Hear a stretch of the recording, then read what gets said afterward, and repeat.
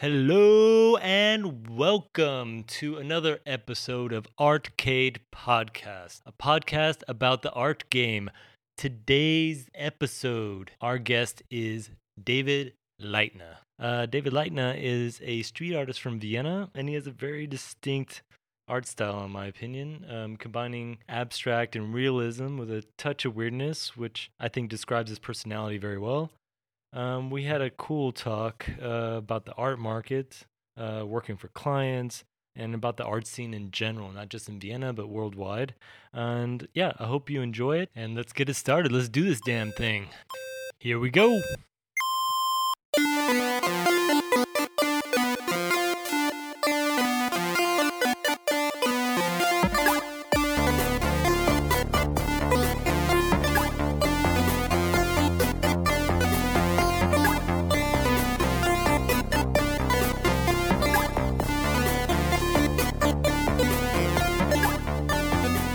David Leitner.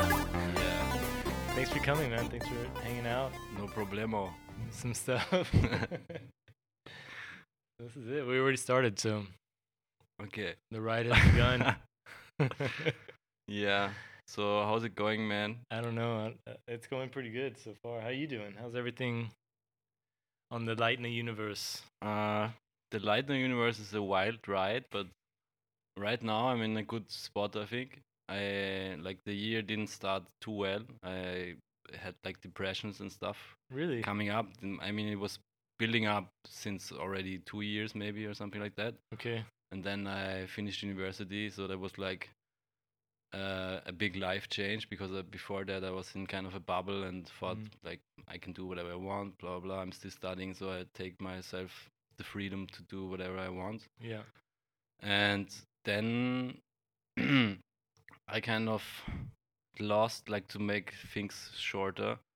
In the end, this depression developed out of um, unsatisfaction with what I'm doing and with Yeah. who I am also. And it led up to the point where, like, for the past 3 years I was painting, and after every painting I was not really happy with it. So if you do that for a long time, you kind of lose the fun in doing it. Yeah. I know And what you that happened to me, and so I was really scared because I thought, now university is finished, I don't want to do that what I did the last 3 years to get to this point. mean. Yeah. And then I started thinking what else I could do, and that made me realize that like there's not really anything I'm good at, despite doing that. So it's kind of scary when you think about it, that there's no plan B or no option B. Yeah. Like somehow like for me it's really crazy because I never really had to work. So Yeah. since till I was 18, my parents, like, I was living with my parents, so they also paid for my stuff. Mm-hmm. Then I moved out and still got like a little bit of money, and then somehow I started even making a little bit of money with doing flyers and stuff Yeah. for friends of mine. They had like a DJ collective. How old were you when you moved out? I think 18, 18. 18 or 19, yeah. And yeah, then so like after that I started like showing work also in beginning 20s, and then I sold few stuffs, then I did some commercial work, so I kind of had always money, Yeah. and I was also living on my own earned money. But then I came to the point where I didn't want to do that, and I Mhm. couldn't imagine doing that for the rest of my life. And then Yeah. I thought, like, okay, there's not really an option B, so this Yeah. is a fucked up situation. How do I get out of here? And eventually, I got out of it by.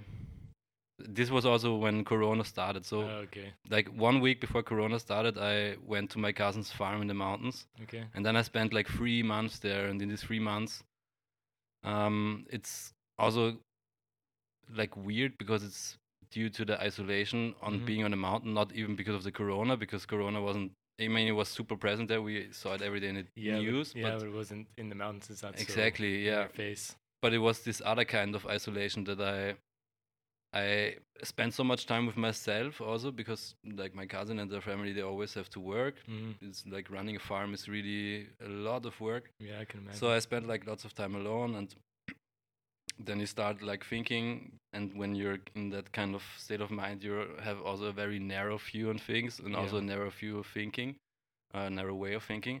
So it ended up me thinking about the same things all the time, all over again, and they started building up and becoming these huge castles, and a lot had to do with me going back to Vienna. Like I couldn't imagine coming back here, and then eventually I left and I came back, and all the things that I built up turned out to be different, and in the end, that's like what I saw and what I learned. Let's back up a little. Like Yeah. where's your family from originally? So both of my parents are from Upper Styria, Okay. from the mountains. They are both from farms. Okay. And the farm from my father, where he grew up, is like on a mountain, and that's where my cousin is now living, and she's running it. Okay. So this always used to be like a very important spot. So you come from like a family of farmers. Yeah, yeah. Okay. So you feel really comfortable in the farmland and in the I do. Berg, in the mountains. I enjoy the nature a lot. Yeah, of course. Yeah. And I mean, I like both. I also really need to surround myself for some time always with the super or urban things. Yeah. And then on the other hand, like to have the complete opposite and being on the mountains and there's nothing around you. I think it's a good combination. Definitely. I like extremes. Being in the mountains and on the countryside is so, I don't know, it kind of relaxes your mind. I think you need to reset, especially, I didn't grow up in the city, and so living in the city now, it's also kind of, like, it gets a little too much after a while. Everything starts to get a little, the longer you're here, the more shit starts to annoy you. Yeah, I don't know if that makes sense, but things start to feel louder, like people seem to be too close all of a sudden. It's like, fuck, I just need to get out of the city for a little bit. And then come back, reset, and then get back into it. I think that's like the real way to do it, because then you can always appreciate where you're constantly in or where you're currently in. Yeah. Because you have the mix, and then Do you have any artists in your family? Other artists? Not really. My one of my uncles, he paints, and he also, I think he was an art teacher for some time. But growing up, did you connect with him? Like, no, he was like, they lived in Salzburg and we lived in Styria. And his kids were like 10 years older than I was at that point. So my father has 7 or 6 siblings. Okay. So you can imagine, like, there are a lot of cousins. Yeah. And I'm the youngest one in the whole range. Oh, all right. So was your father the youngest out of the 7? Yeah. Okay. And my oldest cousin could be my father. All right. Yeah. So. But your parents were, like, when they saw you, like, being creative and starting to go into the art field, they were totally supportive of it, or they were like, what the hell is he doing? Or were they worried about you? Or it was, I think I discovered this interest very late. Yeah. I knew that I was, like, I liked the art lessons in school, but in my school I went to a normal gymnasium. There were 2 hours a week, so it was like not really present, and then also how it's run was not so interesting. So I never did much more than what was necessary. But then during civilian service, I eventually started thinking of what I want to do. And I came to the decision that I want to do something that I want to do, and not that gives me money or fame or whatever. Yeah. Can you explain that civilian service stuff for people who might not know? Yeah, the civilian service. So in Austria, it's kind of, it's interesting, because when you're finished with school, you have to decide. Yeah, you have to do like a year of work for the government. So that you can do either by going to the military or you go to the civilian service. And the civilian service means that you help in charity institutions. I was working in a house that was home to refugee women and their kids. Okay. And they were there because they had very bad relationships with men and with their men also. So there were no men allowed, kind of, just for visiting. And I was working in the reception, kind of. Okay. And it's, thinking back, it's really crazy, because as a civilian servicer, or I don't know how you say it. I don't know. As a Zivildiener. Yeah, as a Zivildiener, it's crazy how much responsibility you have sometimes. I, for example, had these 12-hour shifts, also at night. So I was alone in this house with like 40 women. A lot of them had like psychological problems, and you're there from 8 till 8 in the morning, so you're there all night.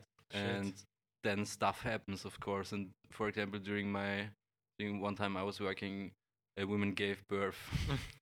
And I was this super young kid just out of school, very naive, and I imagine could also be really overwhelming for a lot of people. And that's what happened with the woman who gave birth. Did I mean, have she didn't people helping literally her? give birth in my arms. But she It was more like her, I don't know the English word, her Her- contractions. Her okay, contractions All right. started, so then That's I called scary, an yeah. ambulance. Especially when you're young, you don't know what the hell's going on. It's Yeah. like- But in the end, nothing really happened. I called an ambulance and yeah. everything And went you well. ran home crying. Yeah. No, actually, I was kind of. I think I was kind of uplifted. Okay. Yeah. All right. There's- Adrenaline going through my veins. Yeah. So Yeah. you've been really busy this summer, despite like this Corona lockdown kind of bullshit that's happening all over the world. Yeah, I'm actually really surprised because for most of the people, the Corona lockdown means a loss in work and in Yeah. money and everything. But in my case, it was kind of the opposite. Mm. This is probably connected to me doing my diploma thesis and that kind of. Out of that, a lot of other things developed that happened to be in the summer, and so I had a very busy summer. Yeah. What was your thesis about? I did it together with Katharina Herzog. She's like one of my Kevo. I think you know her. Okay, probably. Yeah, she's one of my best friends from university, and we decided to do a last project together. And Mhm. in our university, you could do like whatever you want. So some people are doing graphic design stuff like brandings and CIs. Mhm. Others do art projects, and we also wanted to do something a little bit bigger. So we were thinking about what topic is interesting for us and what connects us and what we can focus on. Mm. And then eventually we got to the point that we said we are both from the countryside. She grew up in Lower Austria in a small village. Her parents were also farmers, and Okay. I also had my family on the farming side. Mm-hmm. And then we realized that there's not really a lot of interaction between rural and urban areas. But I always recognize that there are a lot of walls in the countryside that you can paint very easily also because Yeah. you don't need to go through all this bureaucracy like you Yeah, have yeah. to do when you want to paint in Vienna. Mm-hmm. So there was kind of one part where I could say this could be my part. I could do that. And Mm-hmm. Katrina is, for the Austrian listeners, she's a little bit like Elisabeth Spira. Elisabeth Spira used to have this TV show on ORF called Alltagsgeschichten. It's very famous. Okay. She was interviewing like the weird kind of people in our society. Okay. And she was doing it in a very honest and direct way. All right. And that was thanks to her super good ability to talk with people. And Katarina also has that. Mm. And she's always interested in telling stories and connecting people and widen the horizon from somebody. Mhm. So eventually we came to the point that we said we want to use urban art because it's urban and not rural, and we put it Yeah. in rural. Mm-hmm. So we get attention from the city because there are a lot of people in the city who like that kind of stuff. Yeah. And then we came to the point where we needed a location, and the location is now Würmla, Mm-hmm. and it's where Katarina is also from. Okay. And there we painted 13 walls on different kind of buildings. Like you have this, how do you say, Weizen, like the corn yeah, the wheat, silos, yeah. like the Yeah, the wheat, the silos. Yeah. silos, Yeah. silos. Then we have just normal farm buildings, all kinds of walls. Nice. And Katarina's part was to interview all the owners of the buildings, Mm-hmm. because we wanted to use their stories or something that they gave us and transform that into the painting Okay. so that they have a connection to the painting, because this could also go very wrong when you just have like people coming from the city and doing the thing that they do in the city, because Yeah. the context doesn't really allow that, or it doesn't make sense in that context, because people don't know it so much, and Yeah. they also have a deeper connection to their buildings because Yeah. it's really theirs and it's not just It's been in the being family rented. and yeah. yeah. So I think that was very important that we got them the feeling that they really They were are comfortable about important it too. for that, and Yeah. also they then have a connection to it and can talk about it and like to talk about it. And there's a little hiking trail connecting all the walls. Oh, cool. So the idea is Nice. to go for people from Vienna there and really Mhm. walk around. And because when you are there and you are in front of the wall, it's kind of inevitable that you're meeting the owners Yeah, of because those they're working there. walls. Yeah, and the spectrum of the owners of our walls is super great, super big. So we have like one that is 28, and Mhm. she studied also in the city, and then she went back and took over the farm. Mhm. And then we have also one who is 85, and the stories range from like feminism topics Yeah. to welcoming culture and like stereotypes Yeah, basically, yeah. because we also had our stereotypes and turns out they're not true. Yeah. So go to Würmla. It's only like 15 minutes with the train from Vienna. Oh, okay. You have to go to Turnefeld Bahnhof. So people can just go there on their own and do the trail. Yeah. Okay, so it's not like there's not going to be like a set date where you're doing like a tour. No, we did like a tour once. Mm-hmm. I unfortunately missed out on it myself due to various reasons. But yeah, Katrina did a tour, and I think there were also a lot of people, and it was a cool day. Okay. We also had some food then there and some drinks, and Cool. it's a good thing now, because during these Corona times where you need to spend a lot of time outside, in the Yeah. best case, it's good because the country is very wide and Yeah. little hills. It looks a little bit like from Lord of the Rings, where Mhm. the hobbits live, like the I don't know how The English Shire, right? The Shire, is that what it's called? Auenland is in German. What is- Auenland, Auenland. because it's so hilly and I think it's Shire. I don't. Shire maybe. Yeah. In So English, I think it's Shire. this is called Würmlers Wende, Okay. and there's also a website würmlerswende.at where you get all information. And Oh, okay, cool. yeah, and that kind of led to me spending even much more time now in the countryside, because a lot of people saw it. We had like a little bit of news coverage Mhm. also.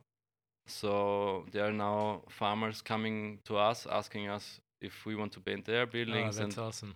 they're also really, I feel like they understand more that this is a craft and that you need to give the people the freedom to do what they think, because they have been doing it for so long, so they know what they do. Yeah. Maybe that's because they're also kind of working themselves, so they Mhm. also, this is also stuff, knowledge that they have, and they know that if you know something, it gets better or Yeah, it yeah. works. And they're also like, compared to, I now have a job for a bigger commercial client, and this is like a bigger institution. And now I also have I paint a wall for this apple farmer, Okay. and they both kind of pay me the same. But in case of the commercial client, it was really difficult to get the budget through. And Yeah. also, there have been 5 rounds of corrections already on the sketch, Ah, shit. with complete changes, like, Mhm. because they have a lot of people that have to agree on it, and then there's this one person, and that person, in the most cases, is a older white man Mhm. who also belongs to a certain kind of society, Yeah. you may say. Yeah. And in the countryside, it was just working Super everything. easy. Yeah, and it's also cool for them because it's something that they don't know so much. And in reality, there has been a big tradition in muralism also in Austria, especially in the countryside. Mhm. On all the traditional buildings, the restaurants, like the old restaurants and the churches, you have paintings, and Yeah. a lot of those are just made like a few years ago, not a few years, but a few, Decades or so, yeah, no? dec- I mean, yeah, because decades. the ones that I've seen on the countryside are from like the early 1900s, or and they all basically have the same type of style in a way, and the same type of theme. Mm. Um, I mean, this is interesting that you say it, because one of the things that I have the biggest problem with in the graffiti and mural scene is that people a lot of times don't really think about the surrounding of the painting that they are painting. yeah, yeah, And that leads to, if you consider that, it makes sense to use a certain kind of color palette, for example. yeah. Of That course, you yeah. use colors that are not super bright and popping out and Mhm. irritating. That's Mhm. something that it's fitting into the Soft, yeah, landscape. yeah. So I think those people back in the day also did that. They used course, kind yeah. of the same earthy colors. Yeah. So it also gets already a similar look, and probably also techniques were similar there. For example, now for this apple farmer where I'm painting, there's this fire extinguisher people's house. Okay. The fireman's house. Or The fireman's house. Yeah. And there is also an artwork from an old Fire Austrian station, yeah. artist, and it's with this old technique. It's like a fresco. So they put up the cement, and it's still wet, and he paints into the wet, and it gets a relief through that, and this is really interesting. And back in the days, I think they did a lot like that because they didn't have spray paint or anything that was also lasting very long. I mean, this is also very questionable. If you spray paint all the walls, how long will they really live? In comparison to the now already old things that will be there forever because they're just made in a super high quality way. Some are kind of I don't know, indented into the wall. Like you can see that it's the paint. It's recessed, like a relief. Huh? Yeah. It's crazy. And it stays. It's really the paint that they were using was. Yeah. You know how long if you paint a normal firewall? Like, do you know what a fire? Because I translated from German from Feuerwand. Is it the side of the building that has no windows? Yeah, exactly. Yeah. If you let's say you paint that, you ground it with white, normal outdoor paint, wall paint, the good one. Yeah. And then you spray with any kind of Montana spray thing on it. What do you think? How long this will stay? Because I actually have no idea. I have no idea either. I think it's I mean, the sun is definitely depends has an on effect which side. Yeah, like which weather side it's facing. Yeah, if you have a lot of sun, it's gonna fade, and also. Ooh, we don't really know what we're doing, huh? Maybe we do. I mean, nothing. Maybe that's also the charm of it. I mean, I also want my pieces to disappear. I think the fading kind of gives it its charm too. But it's just like any other product you buy. Our whole commercial or capitalism ideals are. Things are not built to last, so hire me again and I'll repaint it in a few years. That's actually it's quite true if you look at the architecture that's going up nowadays. This stuff, it's very it's quite not built to last. But I'm really happy, especially in when you see places in Vienna, in European cities where they really want to make sure that they keep these historic buildings no matter what. They don't, the ones that are really old and the ones that have a meaning in a small town, they keep them and they just repurpose them instead of tearing it all down and rebuilding it. I agree, but unfortunately, from a very privileged point of view, in Vienna, you also have to say that there are a lot of old, really beautiful buildings getting torn down. Yeah. And that's like, it's very Austrian again. If you think about it, you have a law that doesn't allow you to tear it down, but there is always a way to go around it and then kill it. So it's kind of a double moral. Yeah. I don't know if that's the English term. Yeah, it's a catch-22. Like a bi-moral. Yeah. Bi-moral. Yeah. Yeah, that's with anything. I think it comes with the money. Yeah. If you have money and if you realize it's going to cost less to rebuild a whole new building than it does to restore this building, like a lot less. I think that's actually not mostly the case, but more, of course, it's about the money. It's apparently always about the money. You can't really go around that. Yeah. But I think if you look at the architecture nowadays, on what used to be a 2-floor building, now you squish in a 5-floor building.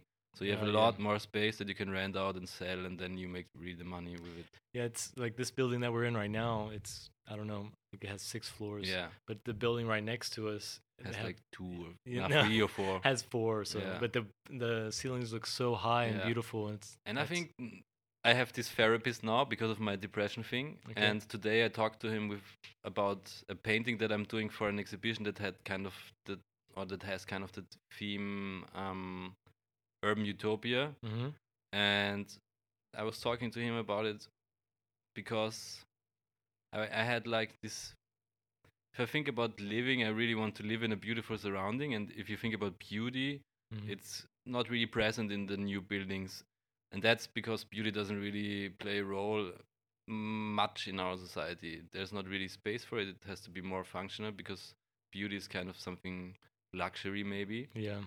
Yeah. No, I think I forgot what I wanted to say, but But you were talking to your therapist about it, yeah, yeah. about that thing. But I know what you mean. I think that's the first thing I noticed when I first moved to Vienna, were all the beautiful buildings, and every corner was just this huge, beautiful building with each with intricate Yeah. little statues on it and the curves, and it's just a really beautiful city.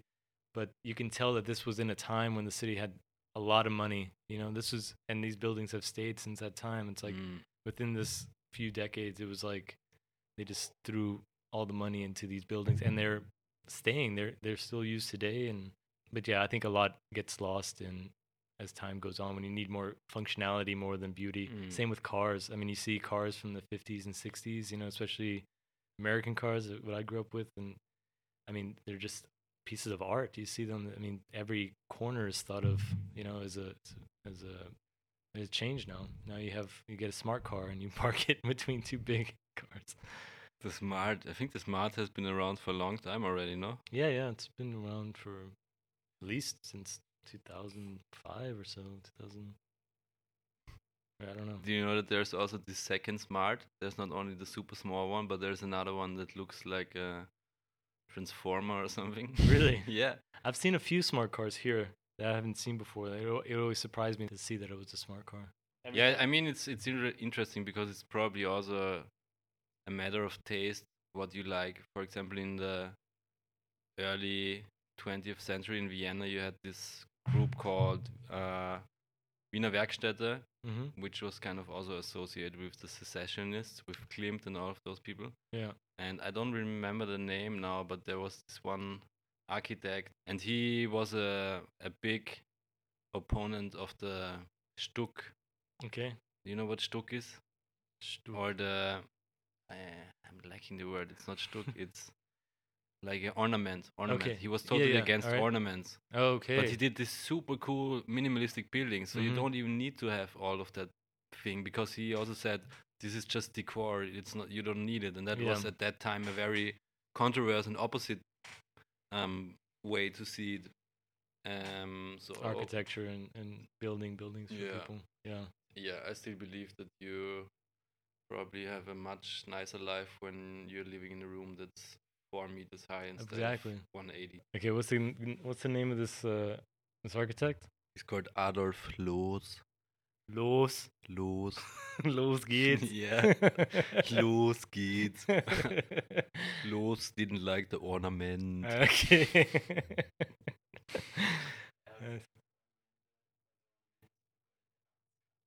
Hat gesagt, Ornament ist vergeudete Arbeitskraft. Okay. He said wasted. Wasted shit. Yeah, wasted shit. No, it's wasted working time. He said. And what do you think about that? Ornaments or no ornaments? I personally really like ornaments.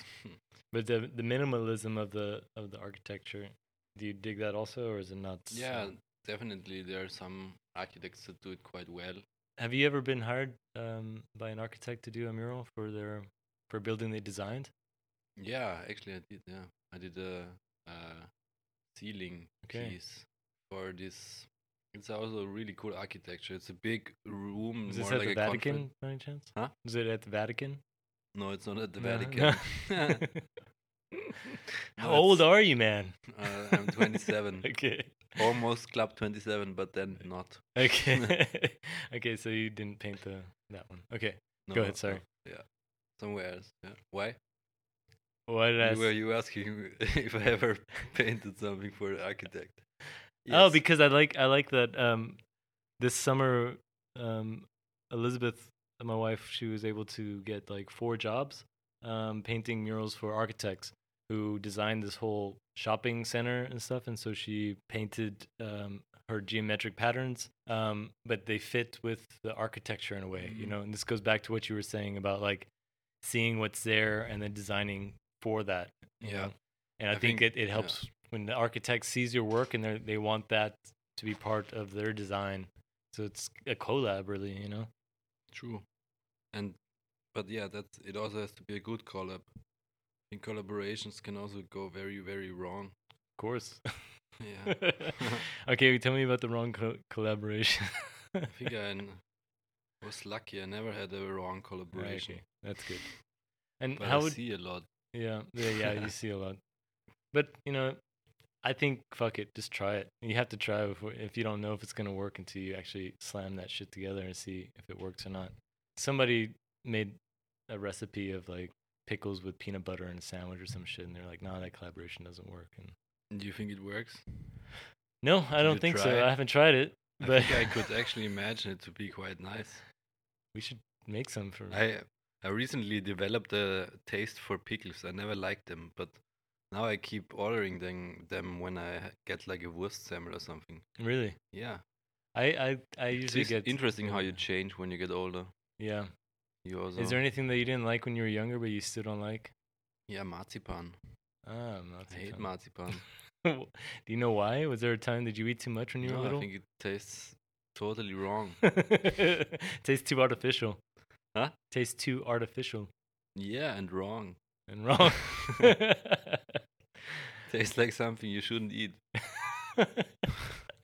I never really could get olives. Like, Oh, really? yeah, But I have you try. been to Greece and had really good olives? I've Fresh had good ones? olives. I've been to Spain and had good olives, like as tapas, and I like it when it's on pizza. Like I don't mind it, but when I was Pizza. younger, I didn't really like olives at all. I don't know what the taste was, just too bitter or Yeah, sour. I mean, or it's a something. quite heavy taste. Yeah. You really have to really want it. It's Yeah. not something that you put on your food and it's just like in the background. No. You don't give a shit. It's right in your tongue. But I still don't It's a strong really. taste. I don't dig it too much. That's I can okay, I it's can okay. do without it really. That's okay. I've never cooked anything and been like, damn, I need some olives up in this shit. Like, nope, it's not hasn't happened yet. But who's to say in 10 years maybe I'm like, putting olives in everything and shit. Also, if not, it's no problem. Okay, thank you. So, like, as far as your art goes, how would you describe your art to someone who doesn't? Which is like a question that I get all the time when somebody's like, you say I do art, and oh, what kind of art do you do? Yeah, I think It's not an easy question. it depends on what you fuck, wie heißt das Wort? Sagt auf Deutsch, it's okay.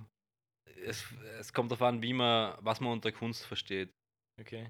So if art is a painting, then my paintings are kind of collage.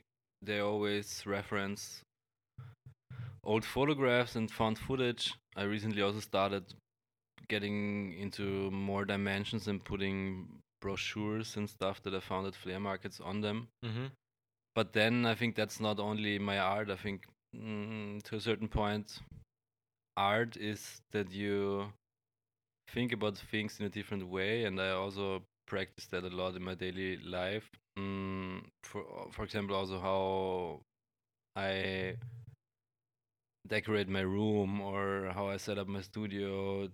These are all very thought through processes, and I think a very thought through process is kind of art also, especially if you find a new way to do it and find your own way to do it. And yeah, but in general, my art is small and big. It's on walls and it's also on small paper sheets, and it's sometimes colorful and sometimes it's black and white. I recently started using more color because I had to free myself from the cage, from a black and white cage. Yeah. It's exciting. and it was really difficult for me because I didn't really had a relationship to any color, so it felt kind of alien to me. So I needed to find a way how to get friends with colors. And for me personally, I found a very good way is that I take the colors from the stuff that I wear, because I'm very particularly on what colors I wear and then how I combine them. Okay. So I just decided to take those also into my paintings and use the same paintings. It's also nice when you paint the wall and you kind of match the wall when you're painting it. Also, it's nice because you can't see the stains when you put stains. I also hate like working clothes. Yeah. there's no separation in my clothing behavior between work and freedom. Yeah, I know. Yeah. I need to feel comfortable, and I feel comfortable when I wear what I wear. Yeah. By the way, I brought you a brochure that I think I know that you're a kind of a patch guy. Oh, nice, man. Oh, that's a pin. I picked it up at a flea market in Berlin. Oh, it's like a I flying think it's tire. from the Nazis, maybe. Could be a Nazi treasure. I don't think so. It's a flying tire. I think that's more of like. More like a pilot thing, huh? Yeah, I think so. Thanks, man. Aircraft. That's awesome. I'm gonna research the shit out of this and figure out what it Yeah, is. you tell me about what it is then. I will. I can only tell you what it is for me. That's really dope. Should Thanks, I tell man. you what it is for me? Let me see it again. Okay. Okay, so that's the cool thing about taking found footage and stuff that you don't know what the meaning behind it is. Kind of like with art also, when you go Yeah. into the museum, you don't really know what the meaning behind it is unless you read a text, and I find it personally very stupid to read a text before you look at a painting, Yeah. because a painting shouldn't be described with text, Mm-hmm. and also nobody should tell you what to see in a painting.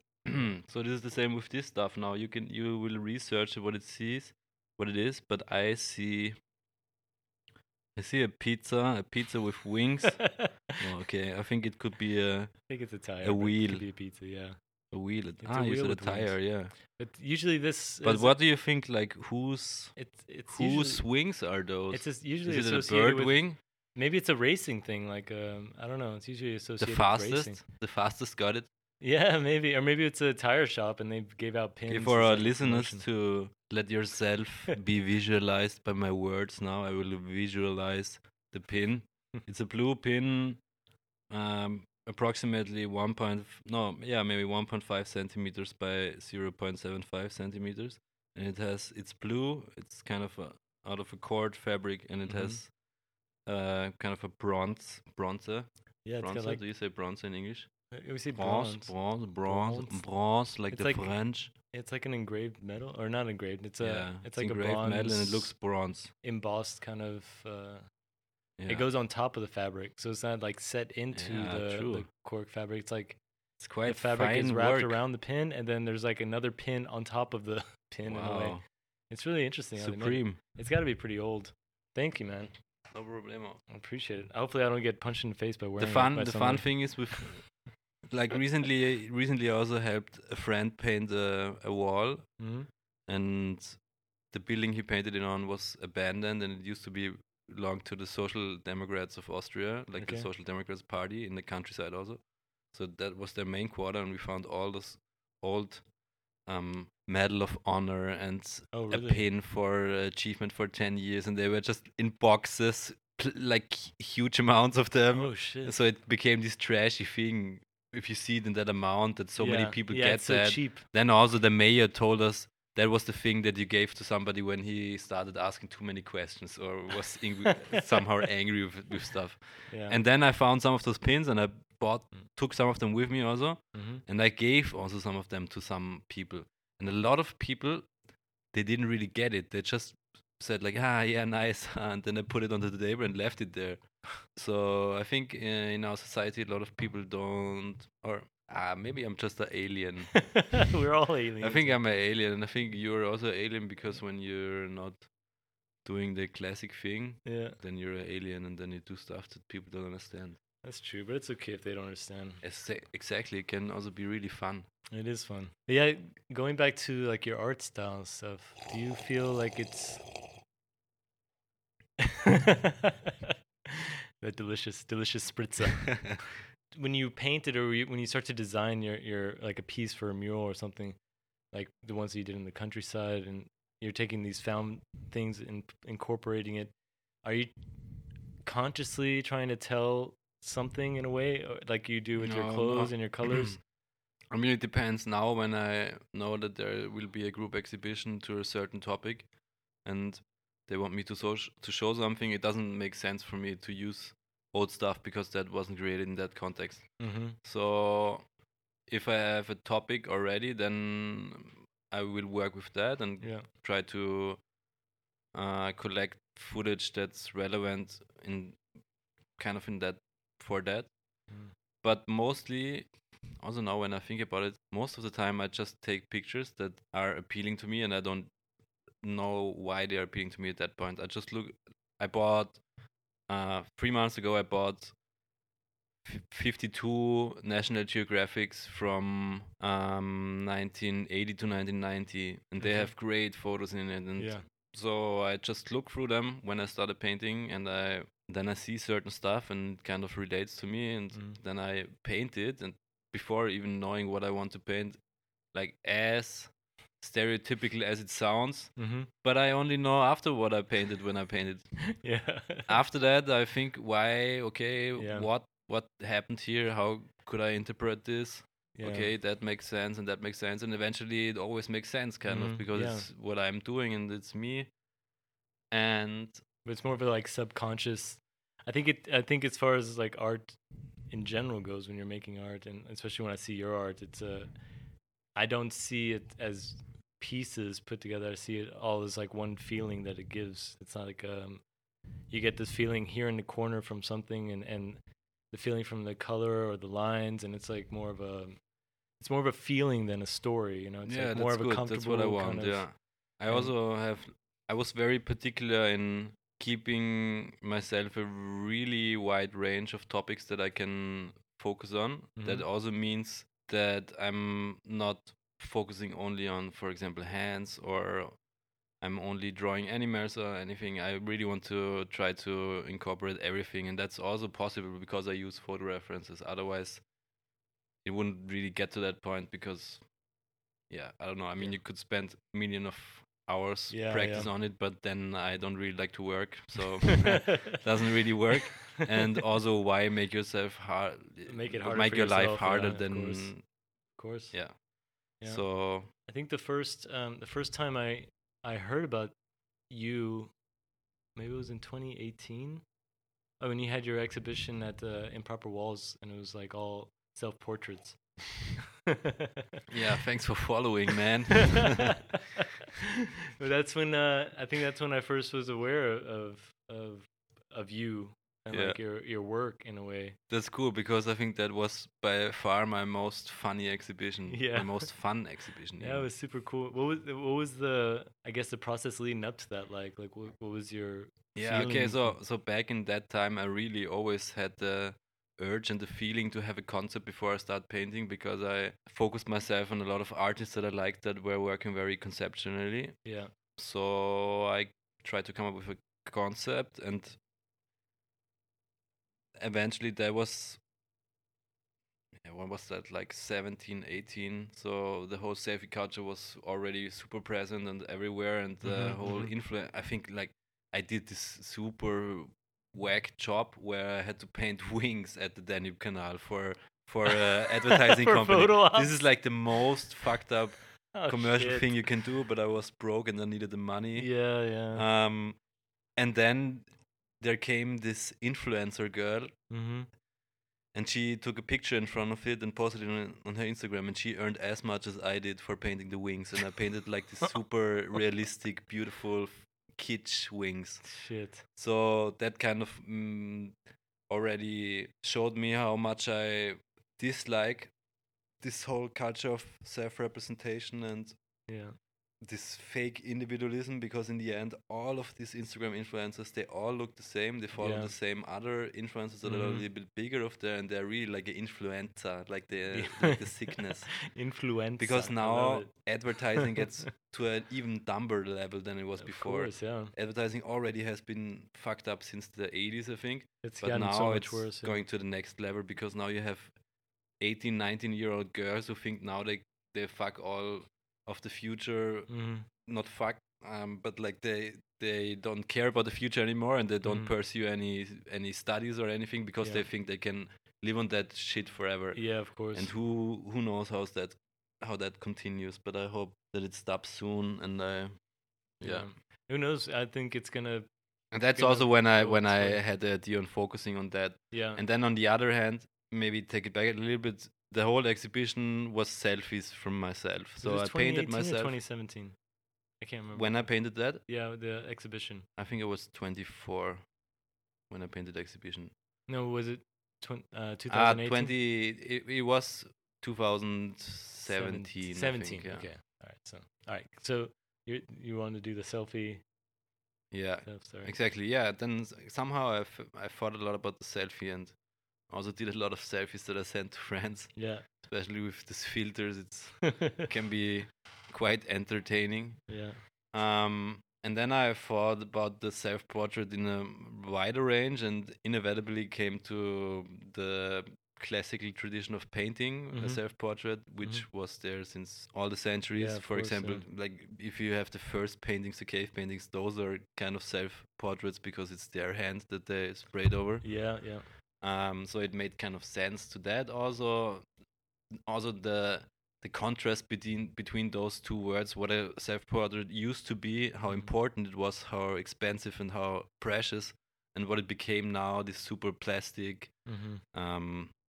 a million selfies thing.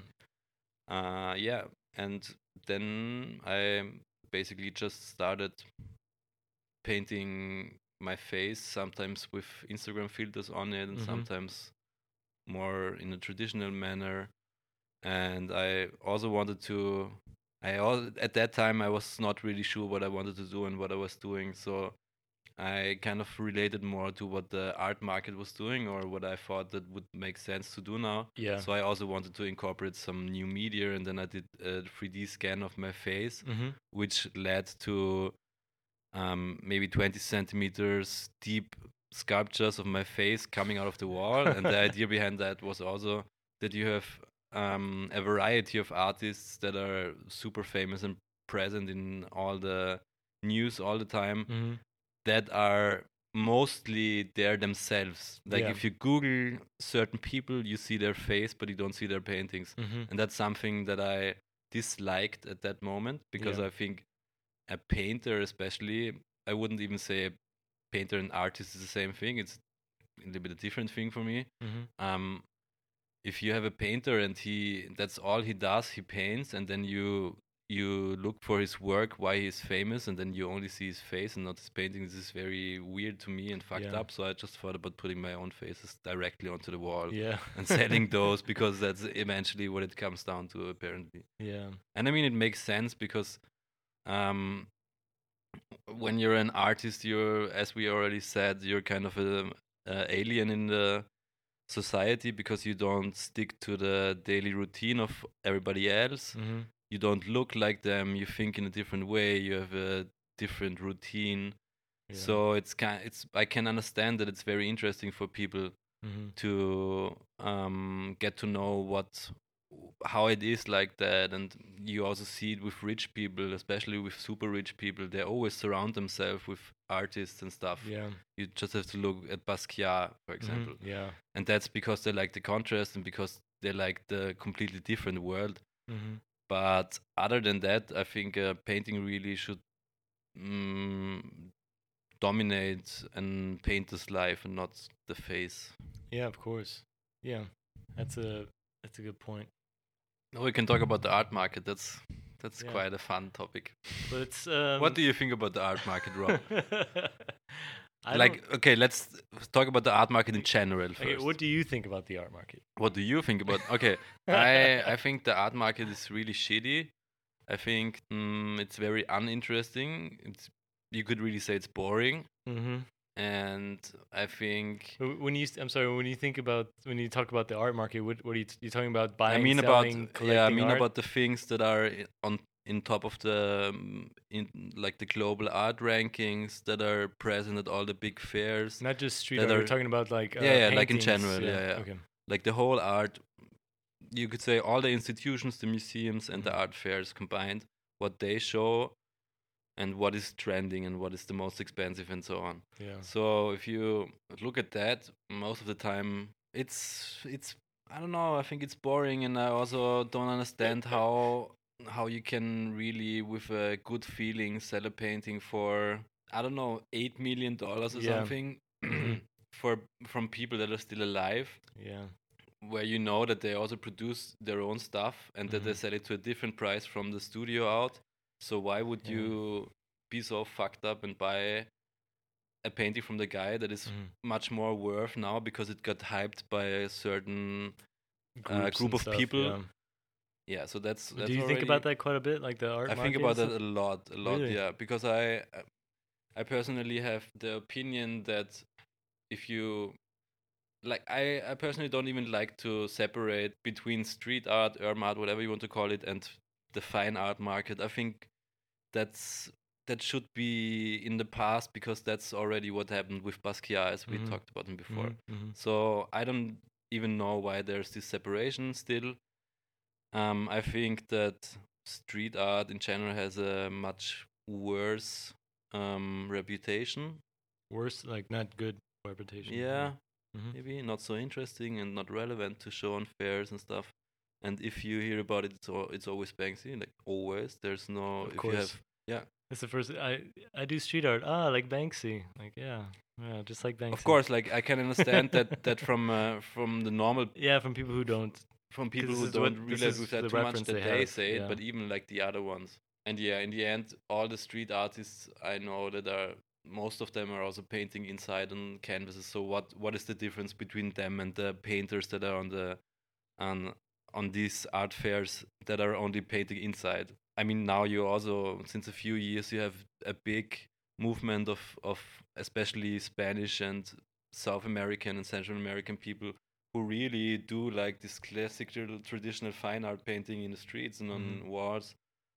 And that's much more interesting to me because in the end I think I'm painting walls not because I want to be a street artist but because this is for me personally the best place to put a painting because that way you make your way around all those institutions. Yeah. You don't have to um, live with the fact that only 5% of society that are in a privileged circle see your stuff, that everybody sees it.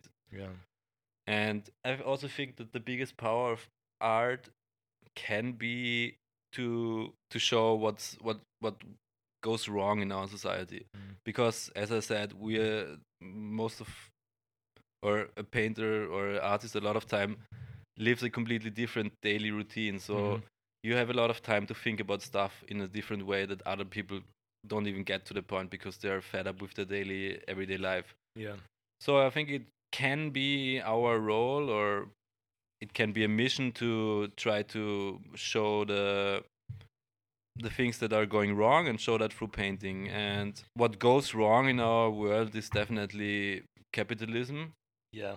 And the art market is capitalism. It's true. And the art market works exactly like capitalism. And all the people who are buying those big, expensive paintings, those are the capitalists. So it's a weird do you do a combination. lot of paintings on canvas and paper drawings and stuff, or do you do mostly outdoor murals and I stuff? try to keep a balance because I really like both for a variety of reasons. I kind The- of fell off of doing that kind of stuff, honestly. Like as far as doing canvas work and Yeah. drawing work, I do mostly on the streets like now, and because I feel so separate from that other that world of the market world, I guess. I understand that completely. I'm not the artist who paints like regularly and has a daily schedule, and I'm not going to the studio every day, and I'm not producing 20 paintings a year, and I'm also not painting out of joy. Just that's not the thing that I do in the studio. For that, I go outside because then I can also be outside. Of course, yeah. But Same. I always need a reason to paint something inside. Me too. And sometimes it's more present because there's some stuff going on or there's a commission or anything, and sometimes not. But in general, I think I really like the combination of painting inside on canvas and painting walls because it's two completely different things that basically work in the same way. And I've realized since the last 2 years that I've painting more walls, my understanding of the painting process, especially in figurative painting, progressed much faster than when I was painting inside. And that's just my opinion because it's like you're sitting in your painting when you're painting it. Oh, that's true, yeah. So for a nose that has this curve, you don't have 1 centimeter, but you have 2 arm lengths to do it. So that way you have to look at the reference closer and understand it deeper, Mhm. and then you have the shadow parts, and you know that there's a little bit of light reflecting in the shadow still, and you can Mhm. work it out.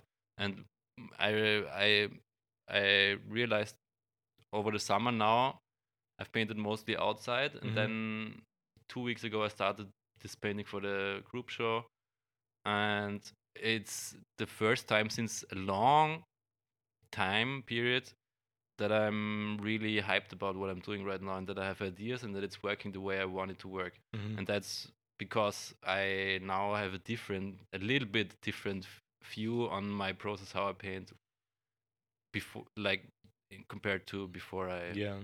I painted so What much you did. outside. Yeah. And then also inside is really cool because if you want to experiment a lot, and I feel like that art should be a lot of experimentation, and I'm a fan of artists who reinvent themselves Mhm. new constantly, which is hard and sucks for the art market, but who cares about the art market? This year you painted a lot of murals. Is there one that's like your favorite that you've done so far this year? I painted a goat at the back of a police station. You painted on a goat. No, I painted yeah. No, you painted a goat on the back I of a police painted with station? a goat on the back of a police station. I used her, I killed her, I took her blood, and then I used the blood and put For it the onto painting. in my spray cans, and then I painted it. Fantastic. No, actually, yeah, I really painted a goat, Mhm. not the goat, but a goat Mhm. on the back of a police office.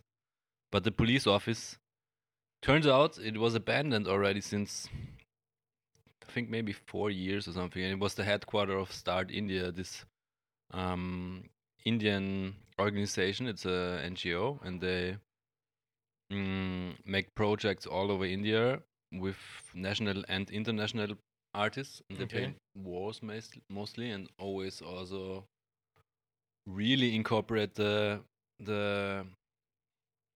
um the public into the festival. So this was for them. It was a wall that they Yeah, gave you. I was in India already last year. I just went there on my own. You have to know I have this affection for Asia. I've been in Mhm. Asia in the past 7 years, maybe 12 times. I Oh, think I wow. spent 1 or 2 years there already, if you Okay. count it together. Mhm. And why? What's this affiliation with?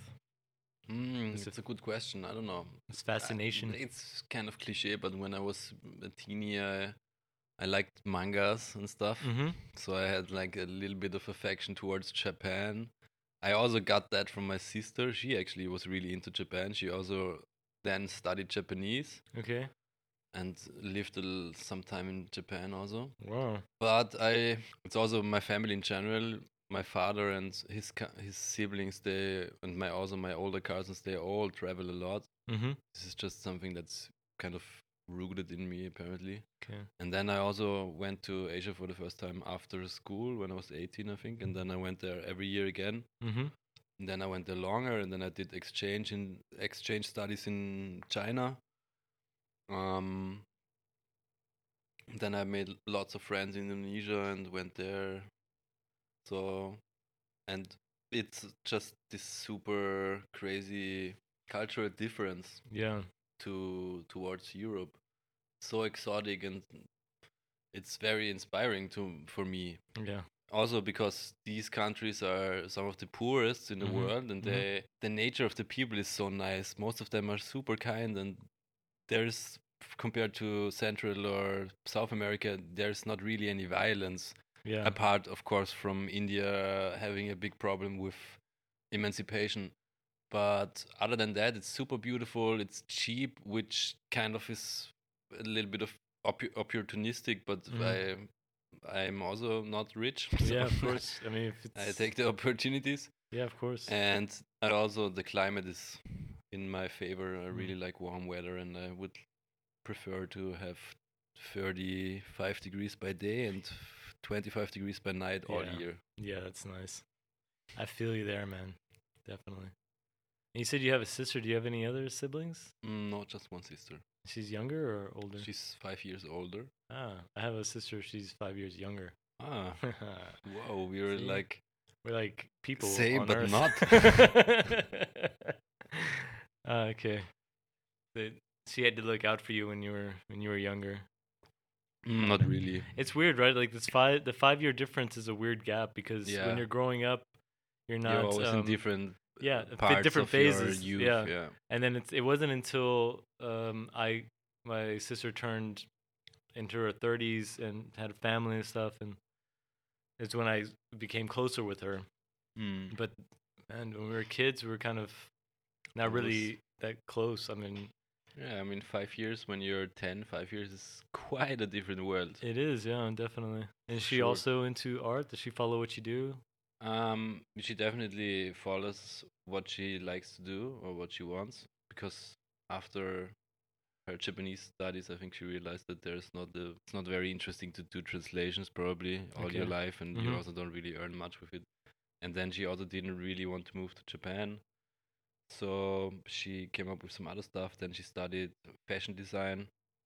Oh, nice. So she's doing her own clothes and stuff. And apart from that, she always had, same as me, a big affection towards the countryside, and she is into horse riding since she was a teenager. Oh, So okay, she okay. has 3 horses. And now one of my cousins, he bought this old, was heißt Priester? Like What the is- guy who runs the church, Ah, the priest. the priest. Yeah. The father. Lord. Yeah. The priest. Yeah. So. You bought a car? Next to the farm where my other cousin lives, Mm-hmm. there's a church, and next to the church there's the priests. The priest, yeah. The I like priesters though. there's Sounds the a lot better. priester's house. And that house has been abandoned for the previous 15 years, so it's really fucked Okay. up. But it's super cool because it's from, I think, 14 something, so it's Oh, super shit. old, Damn. and it has a farm attached to it. So he bought that very cheap off the church, and now they're renovating it, and she's also moving in there and starting her farm. Oh, okay. Oh, it's When cool. are you gonna start your farm? I think I won't have a farm. I mean, I would really like to have a place to live in the countryside, especially in best case high up in the mountains with a great view. I'm Yeah. really into views. So I'm always in shock when I go like when I travel with Elizabeth to Steiermark or something. Yeah. It's always so beautiful, and I can't even explain it. It's Especially you coming from, I mean, the US has also amazing. yeah, but when mountains. you're living, especially like coming from Texas, you're kind of stuck in the same areas all the time. And when you're working, you don't really get to go out to the countryside too much. And When did you leave Texas? How old were you when you came to I Vienna? was 34. Okay, so now how long have you been living in Vienna? 6 years. Okay, so what do you think about the since we are both kind of related to this thing called street art or urban art, Okay. how do you feel about the Austrian or let's focus on Vienna, on the Viennese street art scene? Okay, this is a question I Also- wanted to ask you also. Yeah, can both but I answer think it. it's even more interesting to hear it from your perspective because you've been living here 6 years and you Yeah. came here and saw it from a completely different perspective. So Yeah. you maybe also see a difference in its development. Do you think there has been a big development? Yeah, I mean, when I first moved here, I wasn't really in any scene. You know, obviously coming here, I didn't know anyone. I just knew Nick, Nitro. So, and I wasn't really noticing the art at first. I was trying to. Obviously, I saw that Vienna had a big street art and graffiti culture here. I mean, it's everywhere. But I was really trying to connect with artists here, and I realized really quickly it wasn't so easy to connect with anyone, right away coming from the US. And Because people here hate people from the US. no, it was just I couldn't really hang so much. It's like it was hard to have one-on-one conversations with people coming, for Why? I don't know. I mean, I would talk with people and get to know one person, but it wasn't like They're a little bit it's. re- I was kind of talking about this a little bit with reserved. No, I was talking about this a little bit with Fecht in the last episode because it was, a lot of my personality, I realized when I moved here, comes from humor, and my humor doesn't translate the same. Yeah, okay, yeah. Austrian yeah. humor, or especially Viennese humor, is It's not the same. is Some something of very a lot of my special, humor yeah. comes also from like movie quotes or references to things, and I connect with a lot of people through pop culture, and the culture here is different. Obviously pop culture is kind of worldwide, but even if everybody knows, I don't know, The Mask, the movie The Mask with Jim Carrey, the translation from the quote, in German is not the same, than Yeah. English, and so to quote it doesn't make sense. I don't know. So it was really hard for me at first to get into the scene. But once I got in and I started to do my own thing, I first had to actually learn the rules, and it was. I feel like the scene. But did you paint before you came here in Texas already? I did a few times, but I was honestly maybe 2 or 3 times on a wall. Okay, so So I you was don't doing- really have a comparison to the art scene there. I do because I was hosting big art events in Texas. So for 8.5 years, I was doing this show called Art Slam, and that's how I met Nitros. Is because I flew him in for a show one year with it was him and Buff Monster and Lamore Supreme, Mhm. and I had a big connection with the art community in San Antonio. It was like I was in it. We built it together, kind of like we all as a community we built the art scene together. We got together and we every 2 months we'd had this big live art party. Basically, we had bands and it was a community, and I was in that community, and it just felt like we were all in it together and kind of helping each other out. And it's not like that here in Vienna. Huh? I noticed when I moved here it was a little different. Like everybody has their own kind of cliques, their own groups, and they stay with those groups. And if you want to get into the groups, you kind of have to kind of play it really safe in the beginning. Kind of like you don't know who to really trust, who's cool with that guy. If I'm hanging out with this guy, is this guy gonna it's cross my super shit? weird. Or so it was kind of like that. But then after a while, I don't know, after painting, because I'd started painting here, and I moved in 2014, but I didn't really start painting till 2016, I think, and is when I started to do stuff. And then after a while, I just didn't care. When I first started, I didn't care. I just went and painted, So I didn't go with anyone. I didn't ask permission, and then just kind of came. But for you, how do you feel like the art scene is here in Vienna, like now compared to, I don't know, when you first started doing street art?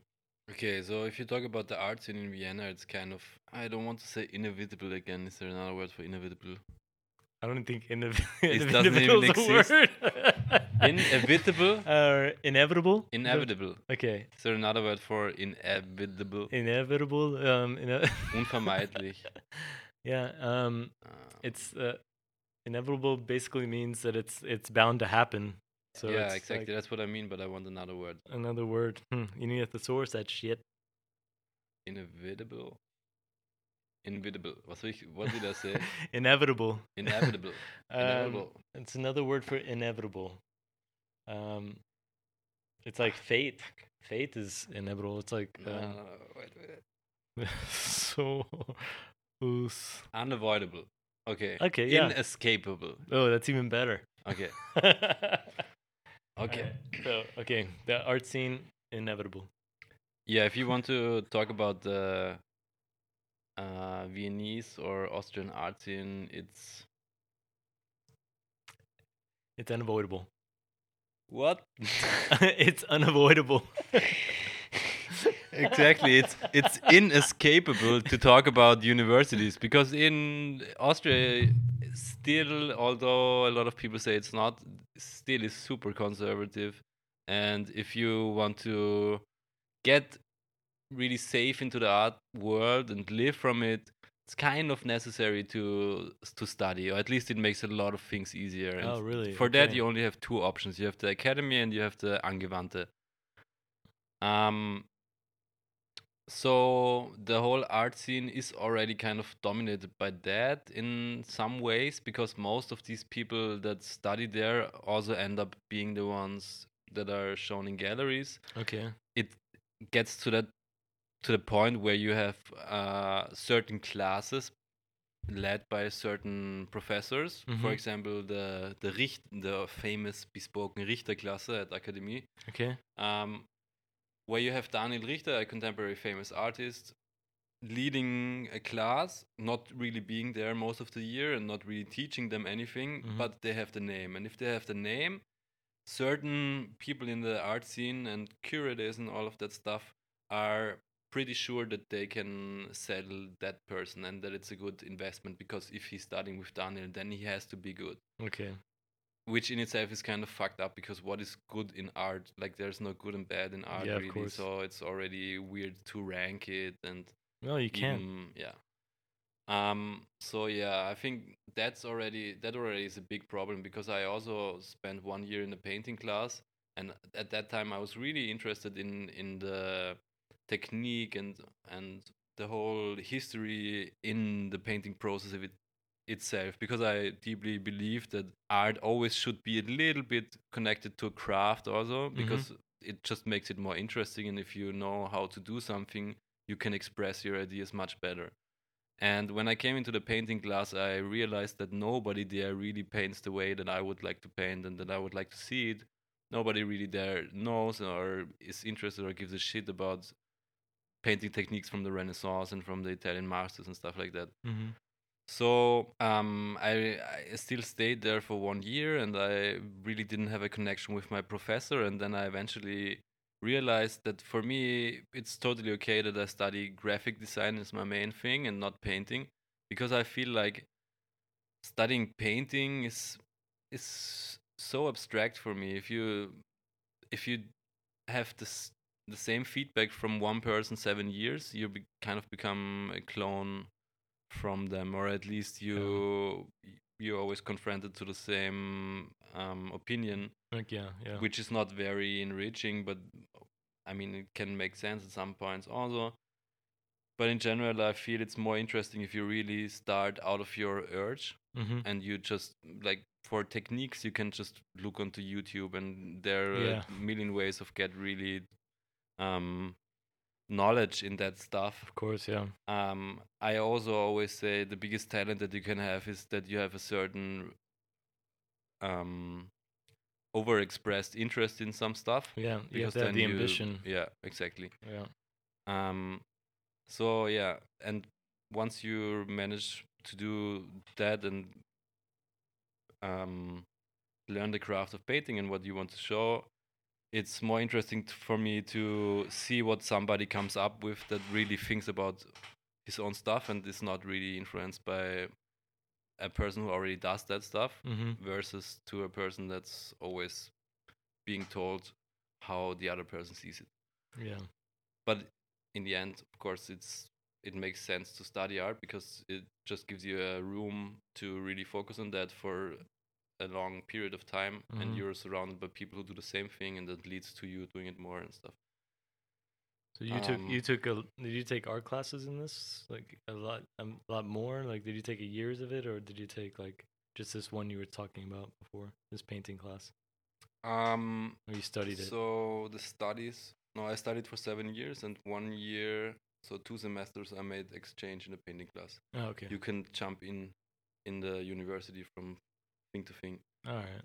So yeah, you have the university thing that's very very big and can open a lot of doors. And I know it from people who have not been studying at these universities, that they have the chances for them to really make it, whatever that means, It's pretty slim. is pretty slower already, Yeah. lower already, just because of that, and that's in itself is fucking fucked up. And how did that go with? For example, I street think art? Frau Isa, I think I read an interview of her once where she said that she applied for the university and they didn't take her, and then she mentioned, or I don't know if I get that wrong, but I think she mentioned that when you're talking with certain curators, they don't really give a shit about you when they know that you haven't been studying at one of those 2 universities, because that apparently gives them the clout, like the reputation. Yeah, the kind reputation.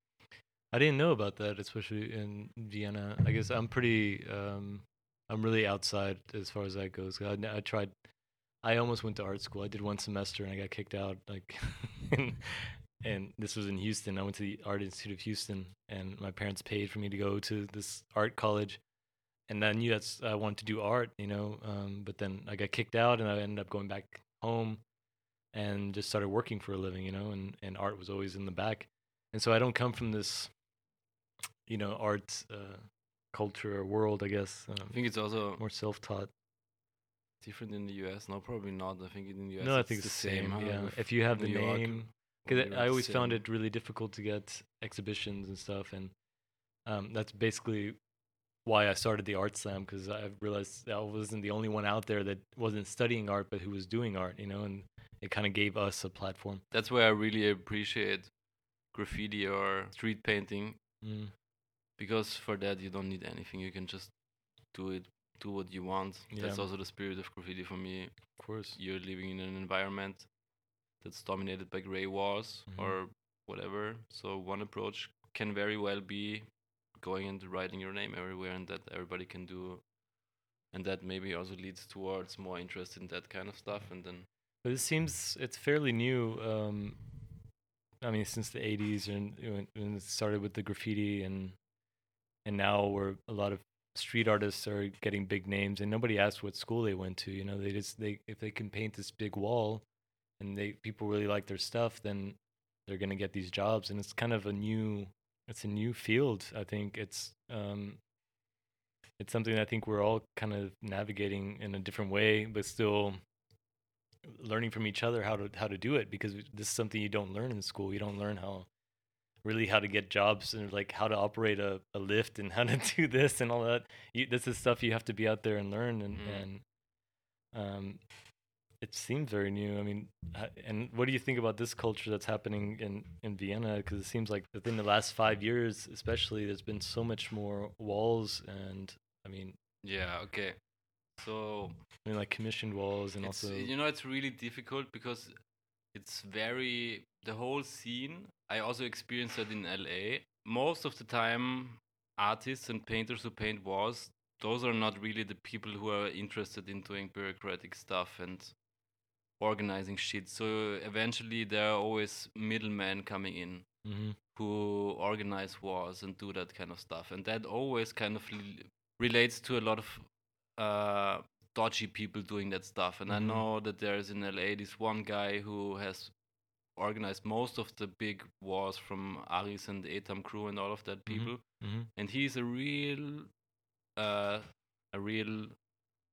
do you say, he's a a little evil man. Okay. Because what happens is that he talks with the owners of the buildings and sells them the concept of painting their wall, and for that obviously he wants money, and he probably gets lots of money, but he only gives a really small part to the artist. And that's the same in Vienna also. You have a lot of middlemen who are not doing anything but just putting two people into in touch, and then they take an amount of money where you don't even know where it is, because there's nothing transparent, so you don't know who gets what. And another big problem, or something that I see very often, not very often, but with a critical eye, okay, is that, for example, now in Vienna, a lot of walls are being painted,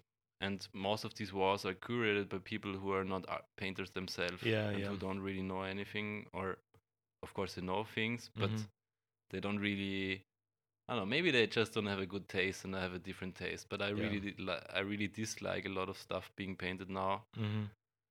Not only in Vienna, but in general all over the world, because this festival culture that has developed around this movement leads to a lot of people painting walls that shouldn't paint these walls. Yeah, I know exactly what you mean. Because in the end, it's a very delicate way, and I always find it surprising that people are so self-confident that they put something out there into the public that everybody has to see every day.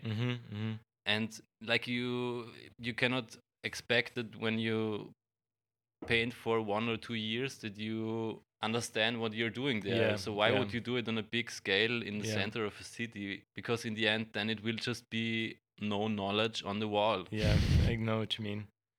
But it's the festivals that allow this in a way. You know, they kind of some festivals. I don't know. I don't. Let's speak in all festivals, but I think they have an agenda, and their agenda is this. And Money. this is the topic. This is how we're gonna sell this. What do we need to sell this? Okay, I need this type of art. I need that type of art, and then we're gonna put this on this wall, that wall. And it's as artists, I think we just want to paint, and we want to be treated fairly, like with the money and with our time and our ideas. And this is what's the most important thing, for us. But it's hard to block the evil shit out of it when you're not in control of it, But on the other hand, like you were saying, especially in a city like Vienna, where you need to know certain people to do certain things, and exactly, then you have one person who knows all who these knows people all and of it, who does all the shit. exactly. And it's like you're saying, it's so hard to organize that stuff yourself if you don't have those connections, And Yeah, it's, I mean, I found and that's yeah. why it's great that you're doing the stuff outside of Vienna. Exactly, I found my solution for that, my. and I can just only advise everybody else who is fed up with that: go to the countryside and paint there, because people appreciate it much more, and also it looks sick in the surroundings with all these trees and yeah, exactly. I love it. I love it. I'd love to growing stuff. do that. Yeah, that's really good advice. But yeah, in general, I'm not very happy with the place of the public painting position in Vienna, or the position that public painting has in Vienna. At the moment, yeah. Yeah, because for example, a friend of mine, Paul Perk Up, he painted an talking about the magenta advertising wall? job. The magenta wall? Yeah, he painted the magenta wall, and he was painting it for a few days, and he basically did his own thing just in magenta colors, and everybody really liked it, and people were like, yeah, cool, this is cool stuff, keep it going, man, it's dope, yo. And then at the end he had to put the fucking magenta logo inside, which was not a decision by him, but by the advertising people, agent, and also by the people standing between him and the client, because that's the they also get the middleman. Yeah. So apart from the fact that it's completely stupid for me to make advertising like that, because people are not fucking retarded, everybody knows that it's magenta if it has these colors, and it would be enough to put a small logo in the end. Yeah. But eventually what happened is that he put this magenta logo in, and all the people in the surroundings started giving him shit for painting that shit, and what the fuck, why is this happening here? We don't want this fucking comments, yeah, you see it on social media and everything. And then you end up, like, the artist ends up being the asshole for that. But in reality, he's just the thing doing all the shitty things that the middleman and the company tell him. Yeah. And why is he doing that? Because he gets money for that. Exactly. He probably doesn't really get even the bigger part of it. No, he doesn't even know, but he gets fairly paid. Some other people are profiting even more from it. And then you have people complaining about that. And then on the other hand, why is he doing this commercial job? That's because he has been doing lots of exhibitions, and we all have, and we are all selling nothing, because urban art is not something that you invest in Vienna and not in Europe, unless it's Rohr or Banksy or anything. Yeah. And that leads to people doing advertising things. So if you want to stop people doing advertising things, then just buy art, and it's very easy. Problem solved. I think maybe you also have to do a different approach now, because I myself never really bought a lot of stuff, but I recently started just like every job that I do that I get an amount of money, I will invest certain percentage into buying paintings from friends of mine. For example, from Jakob, from this young guy who does really cool stuff. Jakob der Bruder. Yeah, and I think if you do that, then it just eventually becomes to this thing that everybody buys a little bit from everybody. Yeah, exactly. So there's not even this big stress about money anymore, because in the end, like, why is everything about money? Do you do any digital art? I do, illustrations. Digital illustrations, which eventually always end up just being one pen with one line thickness.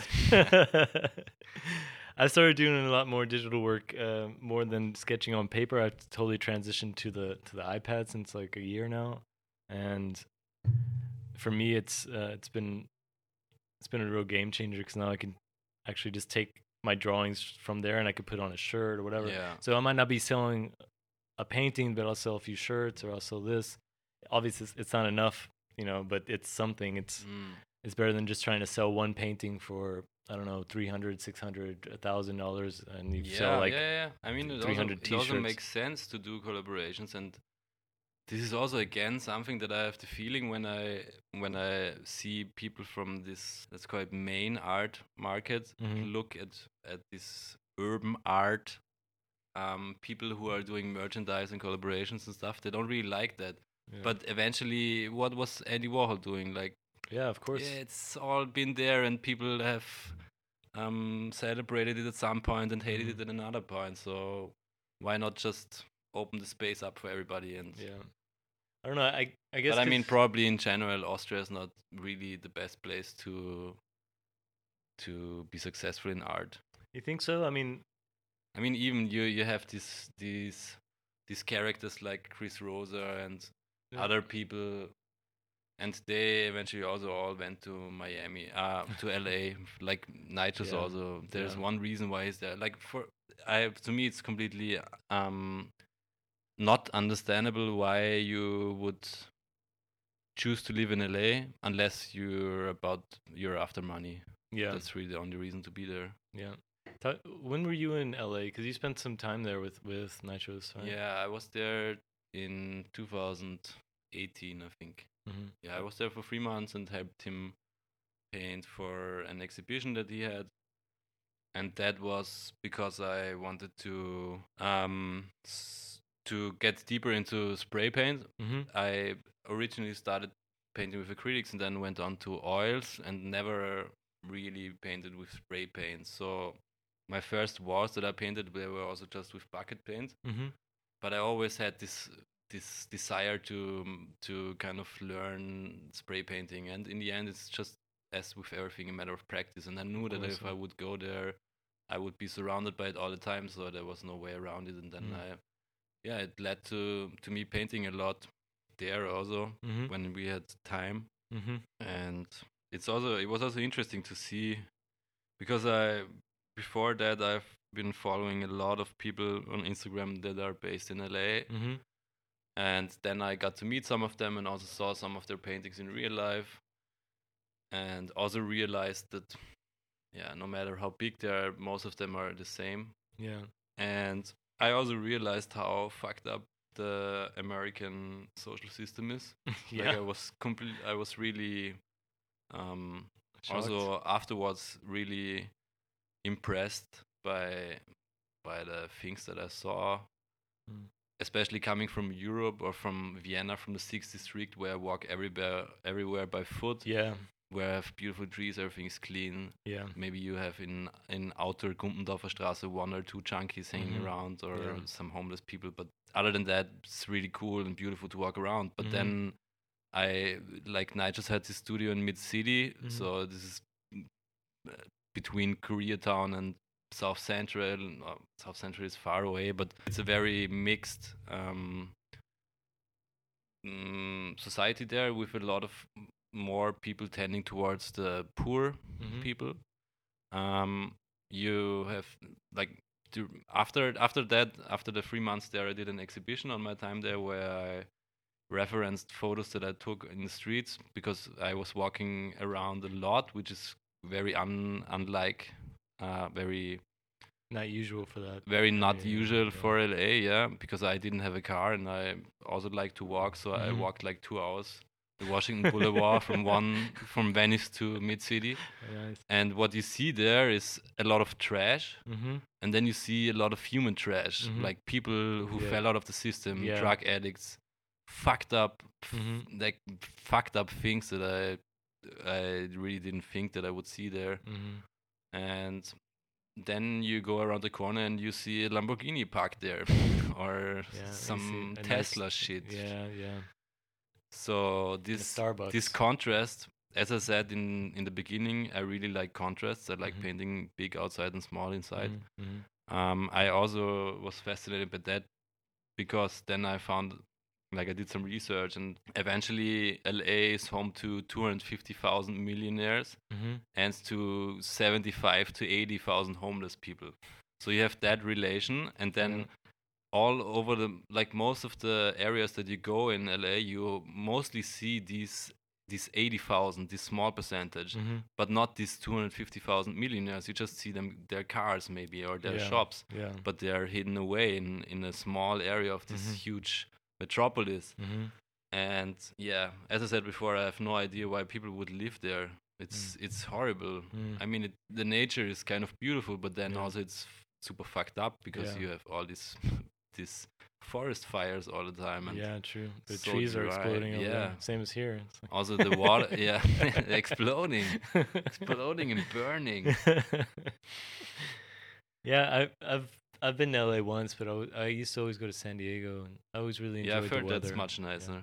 I would go for the Comic-Con every year because I'm a big comic guy. And it was really fun every July. They had the big San Diego Comic-Con, and it was just great weather, and you had all the geeks together and nerding out on the new movies and stuff. So, but that's the only like real experience I have. I think I was in LA once and kind of did went to Amoeba Music and kind of checked out Melrose, and I saw a big street art piece by the Jeremy Fish. I think he did these big bunnies as sculpture, and it was really interesting. But it was also very interesting to me because the perception of this graffiti culture is super different from California or the States in general to Europe or Vienna especially, because it seems to be much bigger there, much more accepted, much more rooted really in society. And I mean, also for me, a really big difference was, especially with the homeless people, like when I walk through, even like in Europe, in Marseille or some areas that are a little bit sketchy, it's still something different to do that in LA or in the States, because you know that everybody maybe has a gun. So that's like the completely different thing. And we also were painting some illegal stuff there. So a friend of us worked as an assistant for Shepard, and Shepard had this studio was called Frogtown. It doesn't really matter. It's next to the LA River, and there was an abandoned building next to it. So we painted it that one night, and then these two kids came along, and they were doing like these click clack sounds and things. And then Rob, the guy who brought us there, told us that these are like gang members, because apparently in LA you still have a lot of gang stuff going on. Okay. And this gang stuff is always kind of related also to graffiti, because there's this gang graffiti history. So now when we were there, we immediately were respected by them, because they saw that what we are doing is kind of thought through and that there has been put some time into it. So we were immediately kind of in Accepted. A friendly environment. Oh, crazy. Which is weird, because this kind of people and this part of society is something that nobody who is not in that really gets into. Yeah, of course. You grow into it. You grow up in it. Interesting. Whereas in Vienna, people might just say, this is shit. Yeah, Go this home. is shit. Stop spraying this wall. Yeah. Scheiß Kinder. Yeah. But I think as far as Vienna goes, it's really cool to have all these legal walls, and you could always just go paint it, and as long as you do it correctly and do it with respect, you could do paintings like every day and kind of cover the whole city in a way. Like you can cover a large area of Vienna with your work, Yeah, that's cool, but it's cool. But you don't make money from it, but it's you don't make money from it. And I could really understand if people are pissed off by it because it's everywhere. Yeah.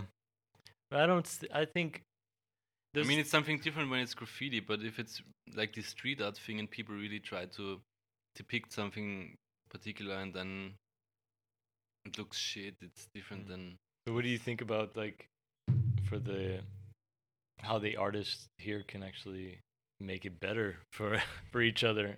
What can we do to make it, like, work?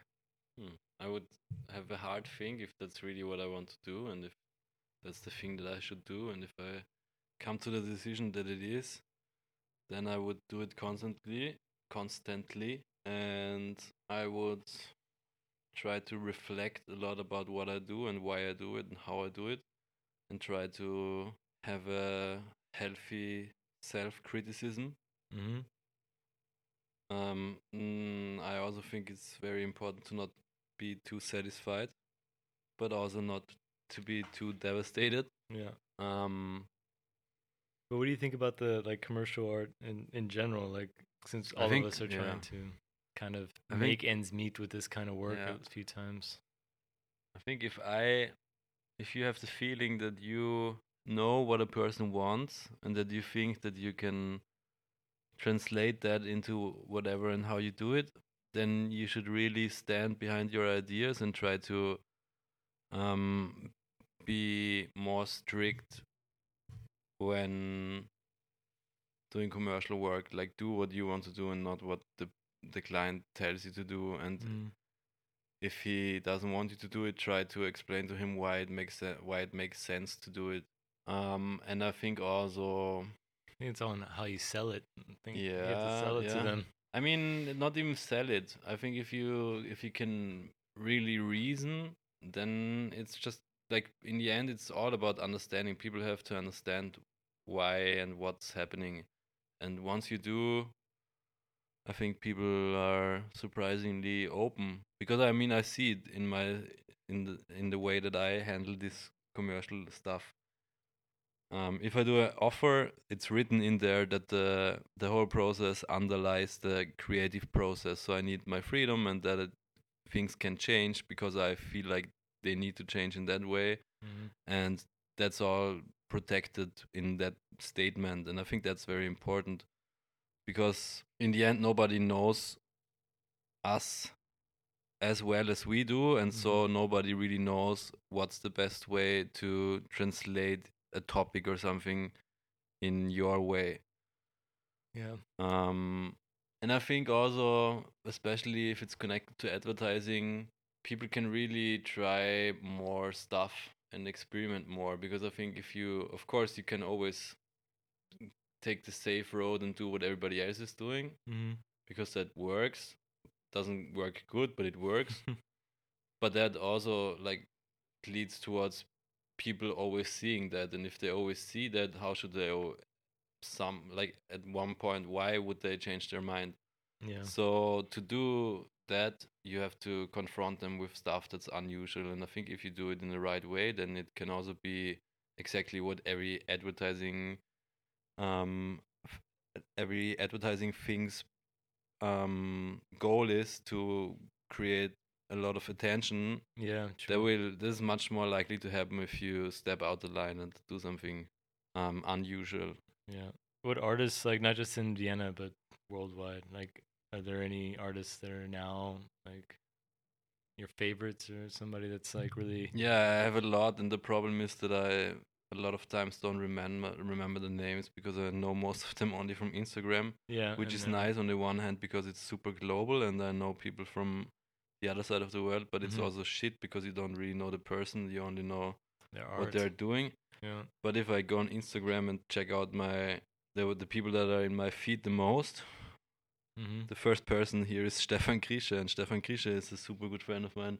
Mm-hmm. I used to live together with him, and he kind of got um, recently he assists a lot for Axel Void, and Axel Void is actually somebody that I really appreciate and that I think has a big value in this whole scene because he has a completely different, not very commercial approach, and he was also the first person that I really met who was doing this super big painting stuff. Because in my hometown in Graz, there was this street art festival called Live in Streets, and it was curated by Improper Wars, not Improper Wars, Inoperable Gallery back in the Inoperable, day yeah. when Nick was still here. Mm-hmm. And he always was in good connection with all these Latin American or Spanish painters like Axel Void and Jazz, Franco Fasoldi, and Eva, and all of those people. So I really like this kind of scene, especially what Axel is doing now with his Void projects. Mm-hmm. I think 2 years ago he did this residency in an abandoned factory in Spain, and it's cool because he all the people who are working or painting in this void project context, they either have a super nice classical painterly approach, or they are doing something I can't even really explain it. Very avant-garde. Okay. I think you just did explain it.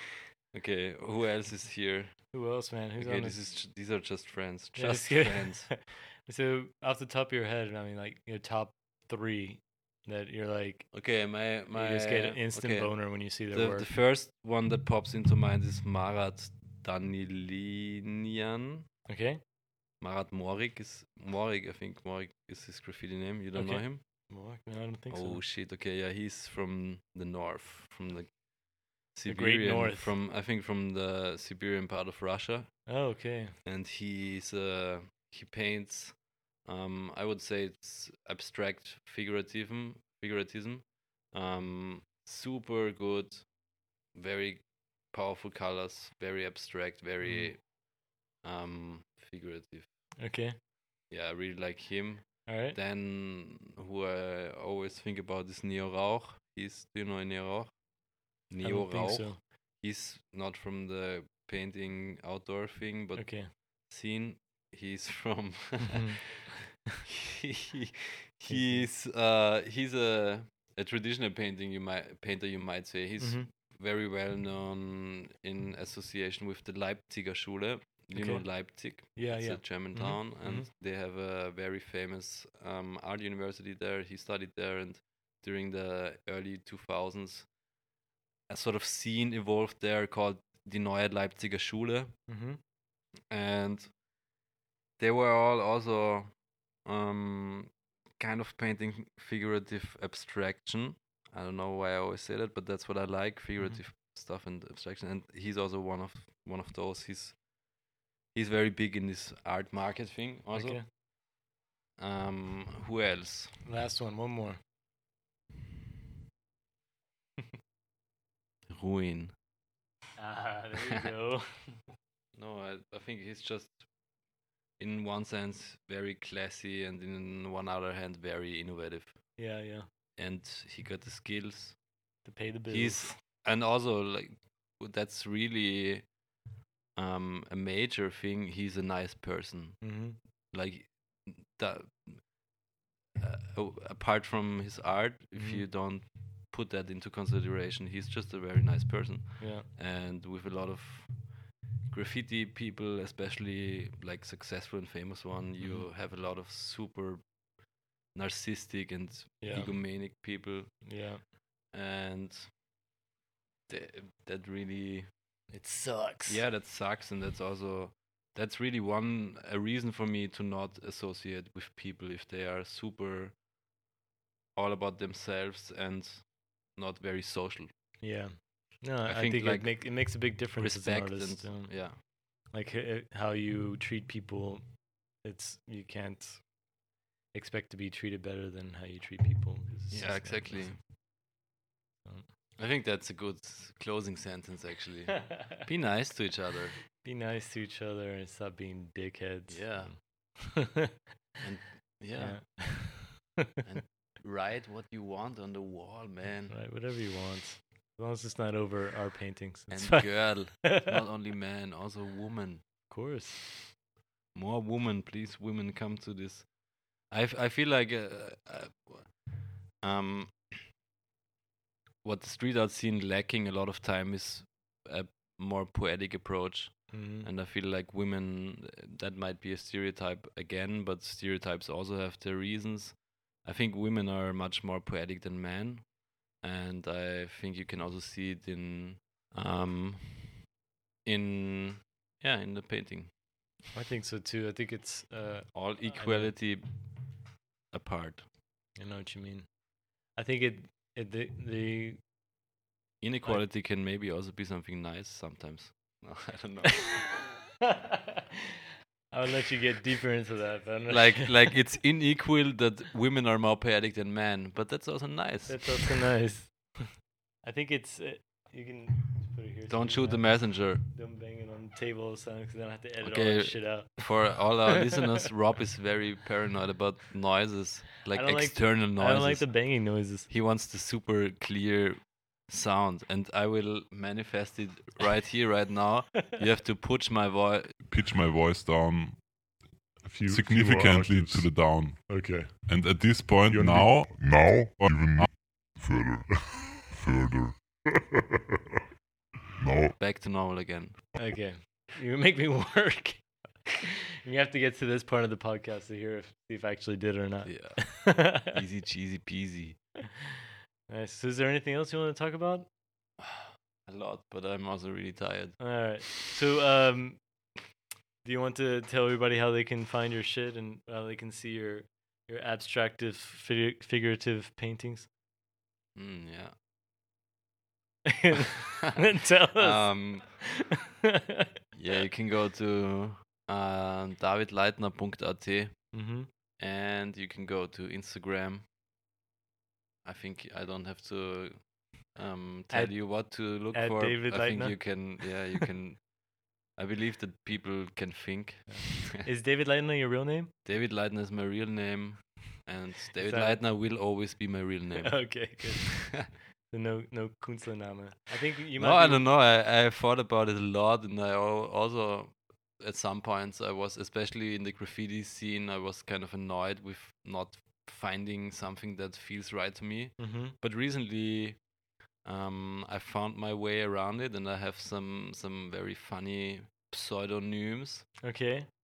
that nobody will ever know who was it, and nobody would expect me to be it. Okay. And also, I don't know, like if I paint graffiti, also I also like to write Leitner. Mhm. Who gives a shit? I don't give a shit.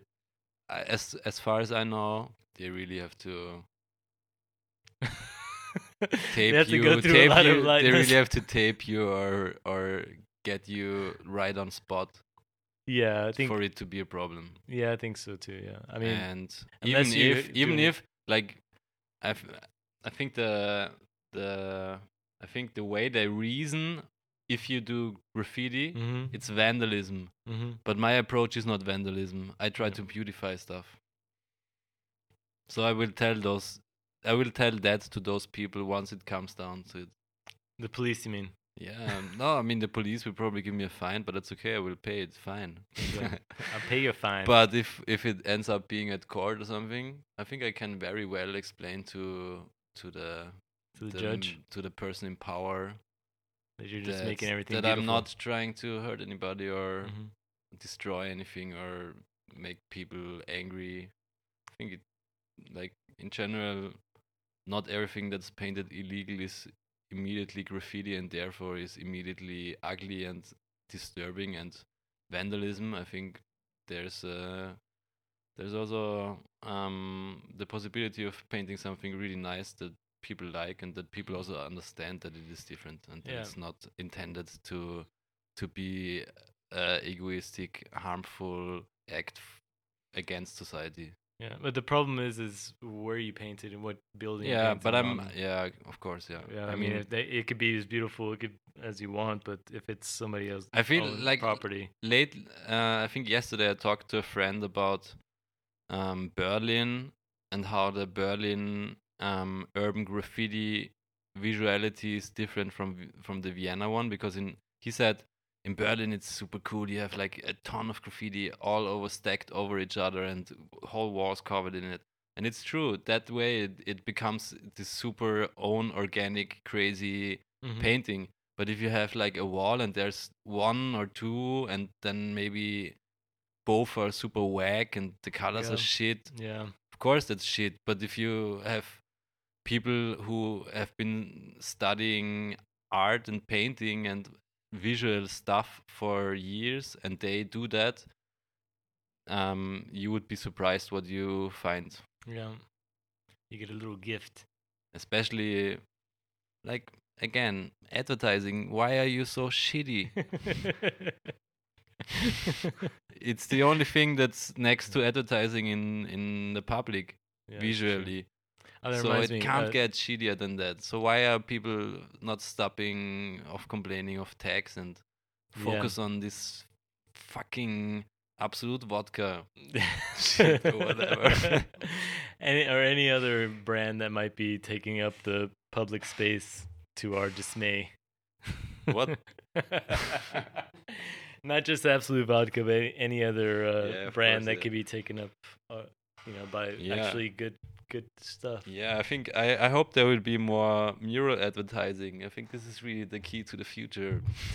But it's like you were saying earlier a little bit about being more transparent with the middleman and getting the right pay for what you paint and stuff like that. Yeah, I think everybody who does things like us and works in a commercial way with clients and earns money through painting and through a middleman, everybody should demand that the middleman fucking tells you how much money there is on the table and how much he takes and how much you get.